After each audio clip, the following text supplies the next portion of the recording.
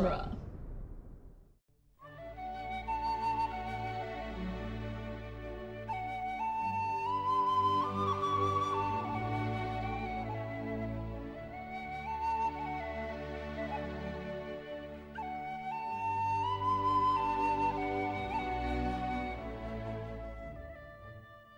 Hello and welcome to Lord of the Rings Minute, the daily podcast where we analyze the movie The Return of the King, a really good minute break at a time. I'm Norman Mitchell.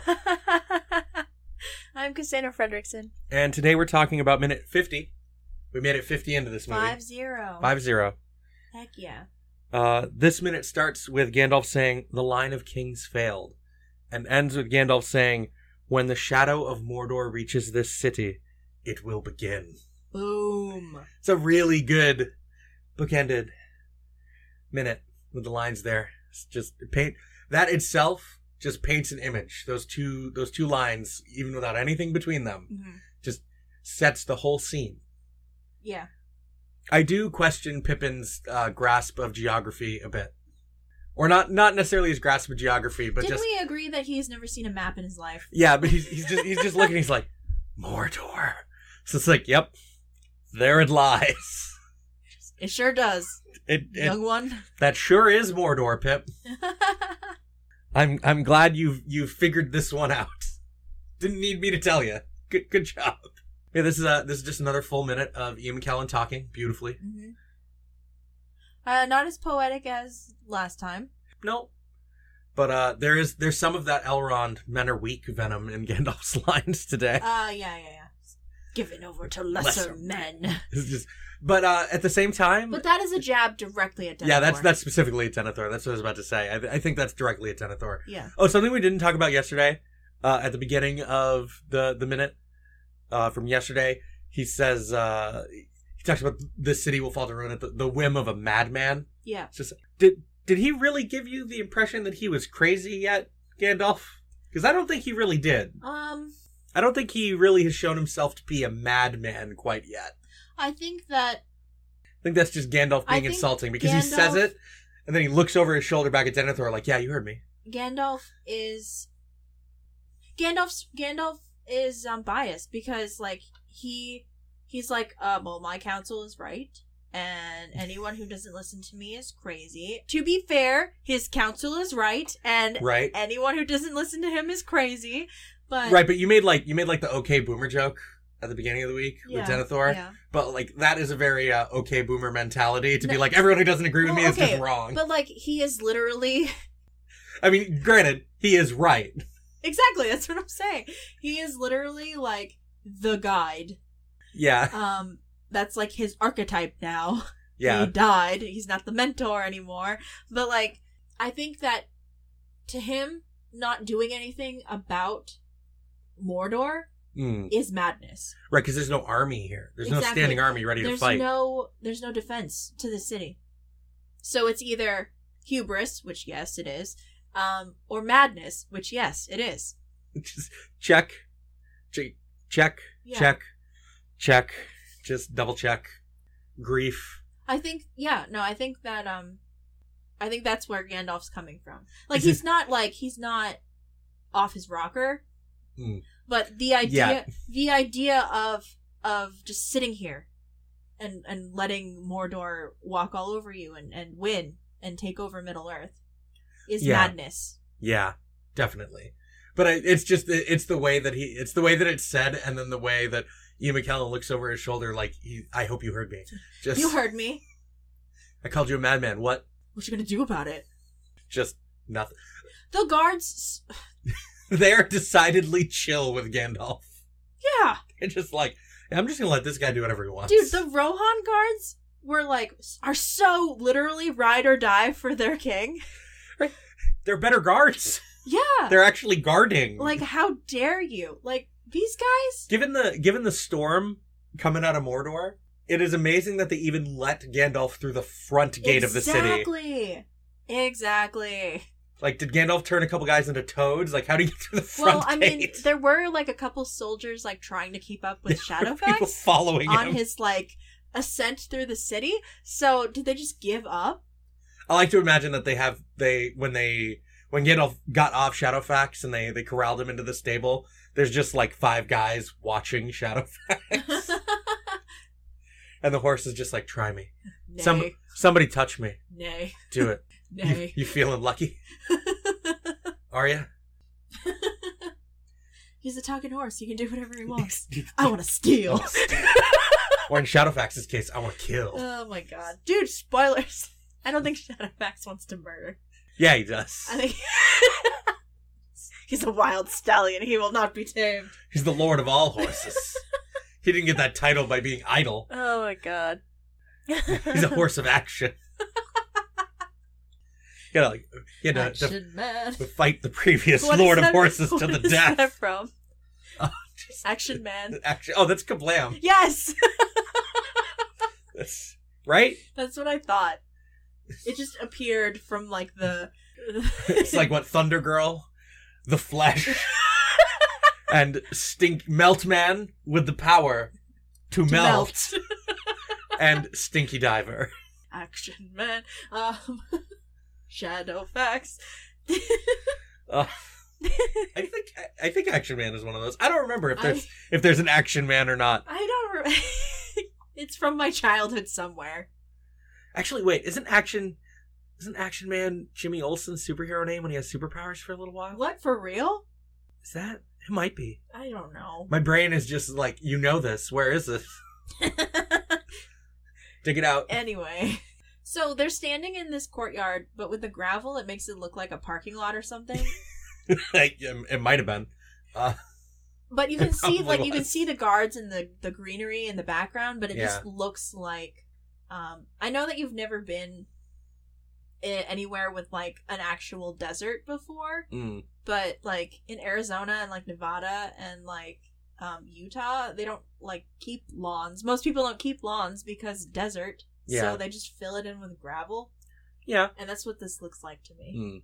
You know, there's also just this one big rock that they decided not to flatten out with the rest of this like, ridge. And it looks like a trash bag in the background. Yeah, a little bit. Adding to, like, the abandoned parking lot aesthetic of this. Of what will be Denethor's platform of death. Yes. Yeah, that sticks out to me, that there's just this one big rock. Doesn't it look like a pile of trash? Yeah, it does. It looks like a big lumpy trash bag. Just the what's its name? Garbodor. It's just it's a wild Garbodor just chilling back there. That Southwest suburban gothic feel, though. Like, yeah, just they're talking, and there's just a bag of trash back there. It's just someone left it on the set, and Peter Jackson's just like, but it's definitely it looks like a rock. It's definitely not, because it's a rock, but it just in the background, because the camera's not focused on it. It's focusing on our protagonists and their beautiful faces. Yeah, but like, it looks like a pile of garbage, which I find hilarious. I really like the view from the end of this courtyard area, looking at the big cloud with the fire. I like how it feels like they're in a castle for just the moment where you can't see any of the greenery or anything. Yeah. When it's looking at it, it feels like they're in a castle. I think that's a really cool little frame. And the front of the Great Hall looks even more like a church when it's turned around and you're looking at the front of it from a distance. I love this that is no weather of the earth. Yeah. Weather of the world, right? Weather of the world. Yeah. There's no weather of the world. This is not the weather of the world. Climate change. Well, I mean, Sauron is making it happen. Like, it's like a volcanic ash and, like, evil smoke and... Yeah. It's Sauron causing it to happen. Yeah. That's scary. Maiar-made climate change. I mean, we saw Saruman do the same thing with the mountain. Yeah, he was able to call out to the mountain to cause a storm. Yeah. This is so in my estimation, this is not Sauron calling out to and speaking to the power of the mountains of Mordor as Saruman was with Cardras. This is Sauron forcing the mountains to do what he wants. Yeah. It's not like what we saw with Saruman. I think that's certainly not stated, but it is the feeling I get from the way that Gandalf describes this compared to when they're talking about the storm in Fellowship. It's as if the mountain itself is against us. they're still talking about it in terms of its nature turned against them. Yeah. Whereas Gandalf names this decidedly unnatural. So these two things feel very different.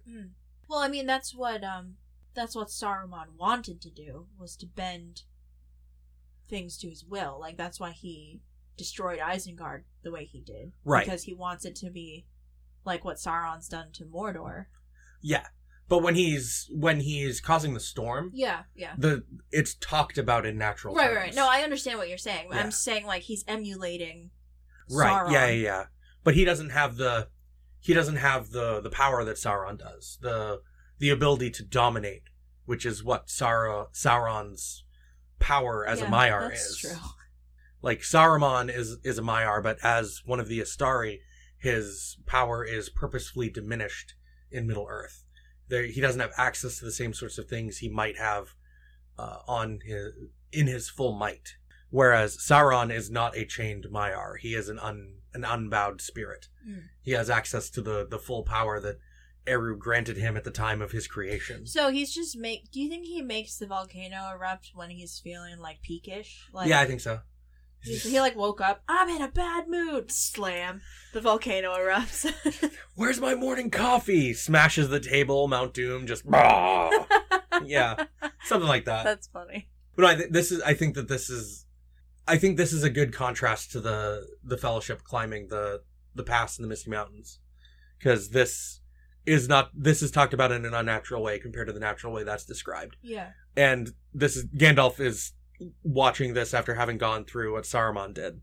So I just think it's cool to kind of underscore that. It came to me and it's just like, oh, I want to get this out there. Well, yeah, and he talks about it in those sorts of terms because it's not like he explicitly says, so he covers the face of the sun. Yeah. It's done with a purpose. It's wholly unnatural. Yeah. Just it's evil. Yeah. The orcs of Mordor have no love of daylight. Yeah, we knew that though. Yeah. The Uruk-hai can travel in daylight just fine. Right. That's their whole thing. But the orcs don't like daylight, and we're gonna meet a guy who really doesn't like the daylight soon. Is that what his deal is? So they talk about it in the commentary with the design of the orcs in the third movie, making them look. I think we talked about this in our review of the theatrical. We were talking about this. That they made them look more like mutated and monstrous because the orcs down here are the ones that have been fighting out in the sun the most, because they leave Mordor to go raid the edges of Gondor. So they've been out in the sun a lot, and the sun hurts them. It damages it's giving them cancer. Yeah, pretty much. Okay. Because they're not supposed to be in the sun. The radiation of the sun hurts them. That's fair. The sun is a deadly laser. Right? Yeah. Can we go outside yet? No.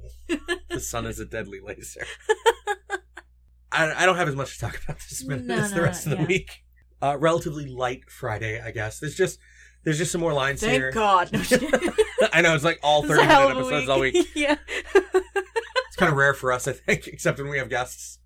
Usually when we have guests, we have the tendency to go a little longer, I think. I don't know. Get we talked about like that Fate one in season 1 for like... Is that still our longest episode? No.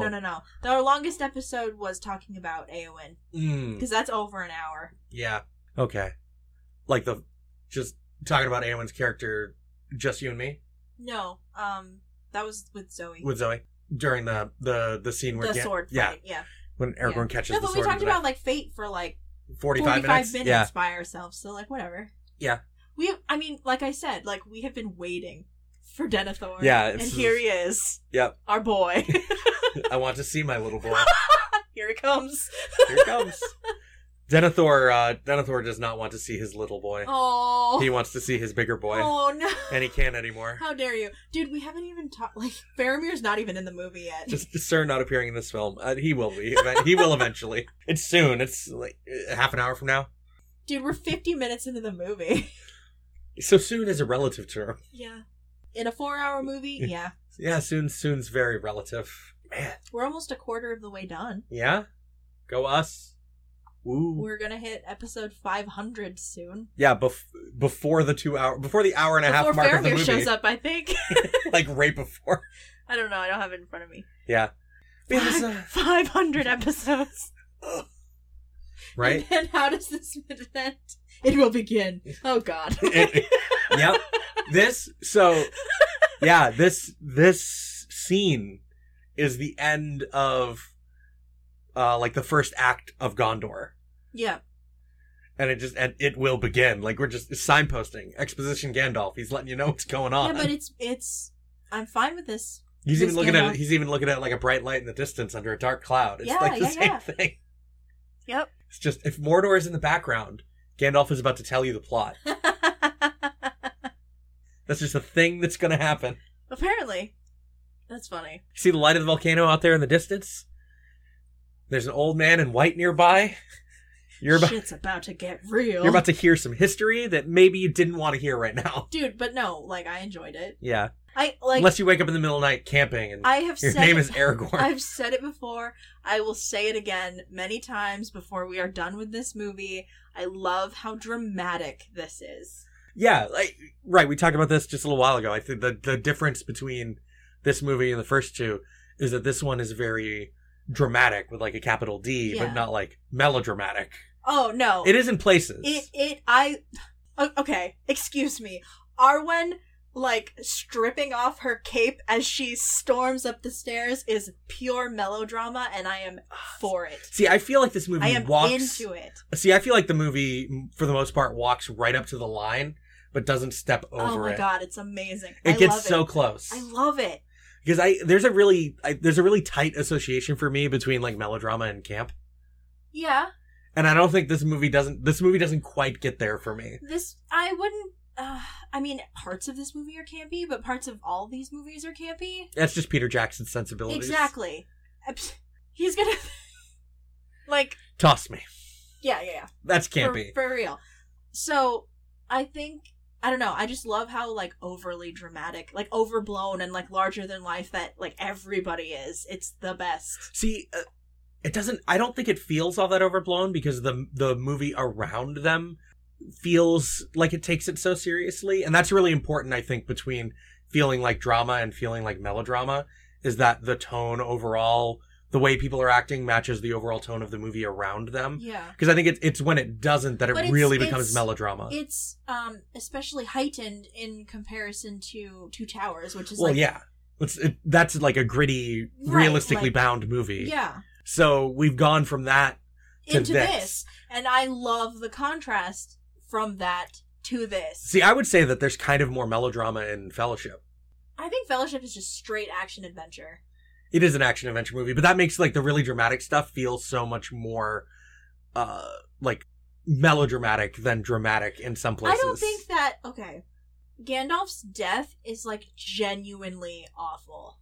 Yes. Not in a melodramatic way. That's true. Boromir dying is genuinely awful. And not in a melodramatic way.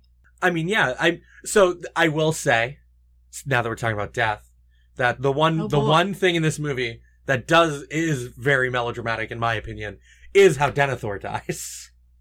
Yes, but I mean... That's melodramatic. Man, I cannot wait. The football field length sprint to his death. I'm so excited. We're missing like 40 seconds of footage of him running. Whatever. It's fine. Because, like, look at his introduction. You yourself said that he's, like, larger than life. Yeah, but Denethor doesn't feel out of place. I think it builds appropriately. Yeah, I think it does. Because he goes from, like... It does. All the camp in this movie is around the orcs in this one. Oh, yeah. He goes from, like, and the Oliphaunts. He goes from, like a crock pot anger to the pasta boiling over. And you burnt your spaghetti. It's just terrible. Dude, Shakespearean madness is inherently melodramatic. Yeah. I don't know. You cannot tell me that King Lear standing naked in the middle of a thunderstorm yelling at the gods is not melodramatic. I mean, it is. Like... It 100% is. Come on, man. It's... The root of this portrayal of, like, a mad king, I think, is inherently melodramatic, so it makes sense for his end to be so bananas. I know, and it gets there in such a... It feels it feels like such a natural progression to when you get there. Yeah. It just oh, that makes total sense. Like, oh wow. Just oh, he's really going for it, isn't he? Just sure is. Yeah. Like the single. We'll talk about it. Yeah. I feel like for the most part this movie does a really good job of towing the line and not really like going over it. You can't tell me Lady Macbeth trying to wash the blood off of her hands is not melodramatic. Unclean. Come on, man. Man. Do you even Shakespeare? Every time I think of Lady Macbeth, I think about Faith and Buffy. Every time I think about Lady Macbeth. Ooh, yeah. We talked about that in the Buffy class I had. That episode after Faith kills that guy. Oh, yeah. Spoilers for a 20-year-old television Spoilers for like a 20-year-old episode of TV. I guess. Just watch Buffy. Yeah, it's good. But yeah, we talked about that in my Buffy class. Yeah. About like Lady Macbeth parallels with Faith. That's legit. Yeah. Nice. No, the teacher for that class is awesome. Interesting. She's an English professor who just also writes academically reviewed didn't she Buffy articles. Get her doctorate in like Buffy the Vampire Slayer or something? Yeah, she's got like some kind of she's got like concentration in like media studies. Something. Yeah, for sure. But like wrote a dissertation on Buffy or something. Oh my god, what a nerd. Yeah. But yeah, that's it for today, for the week. Mm-hmm. It's not the end of Gondor. It is only the beginning. Yeah. We have a doozy of a first light on Monday. I hope that you all survived your Black Friday shopping experiences. Yeah. Please be safe today. Those of you who got up early enough to go Black Friday shopping may have listened to this on your way to go do so. There you go. And to you I say, please be safe today. Right? To you I say, why are you awake? Go back to bed. Right? These episodes go up at 3 o'clock in the morning Pacific time. So no. Eastern time. Yeah. So midnight Pacific time. Yeah, exactly. That's why. Yeah. Ooh. My brain was just like... What's time? Wrong way. What is time? I don't know, but we know what a minute is. That's for damn sure. Do we? I don't know if I do anymore. Just a minute feels like an hour now. Oh. Maybe that's good in the long term. But we're from the website duelinggenre.com. We say that every Friday. You know it. We say it every day. We say it every day. You know it. We know it. We got to do it. It's where we're from. There's lots of other stuff going on there. If you want to listen to more Movies by Minutes podcasts that aren't the Dueling Genre family, go to moviesbyminutes.com because there's like 140 of those now. It's Star Wars season, baby. Oh, 1 month. We're a month away. I think they're covering The Mandalorian, which just tickles me pink. Yeah. I love those guys. Yeah. But yeah, we're a month away from Star Wars, so it is that time. Mm-hmm. They plan the release of The Mandalorian well. We're going to keep building that hype train with this series and that movie. Yep. Boom. Done. Hope everyone has a great weekend. We'll be back on Monday. Bye. Bye.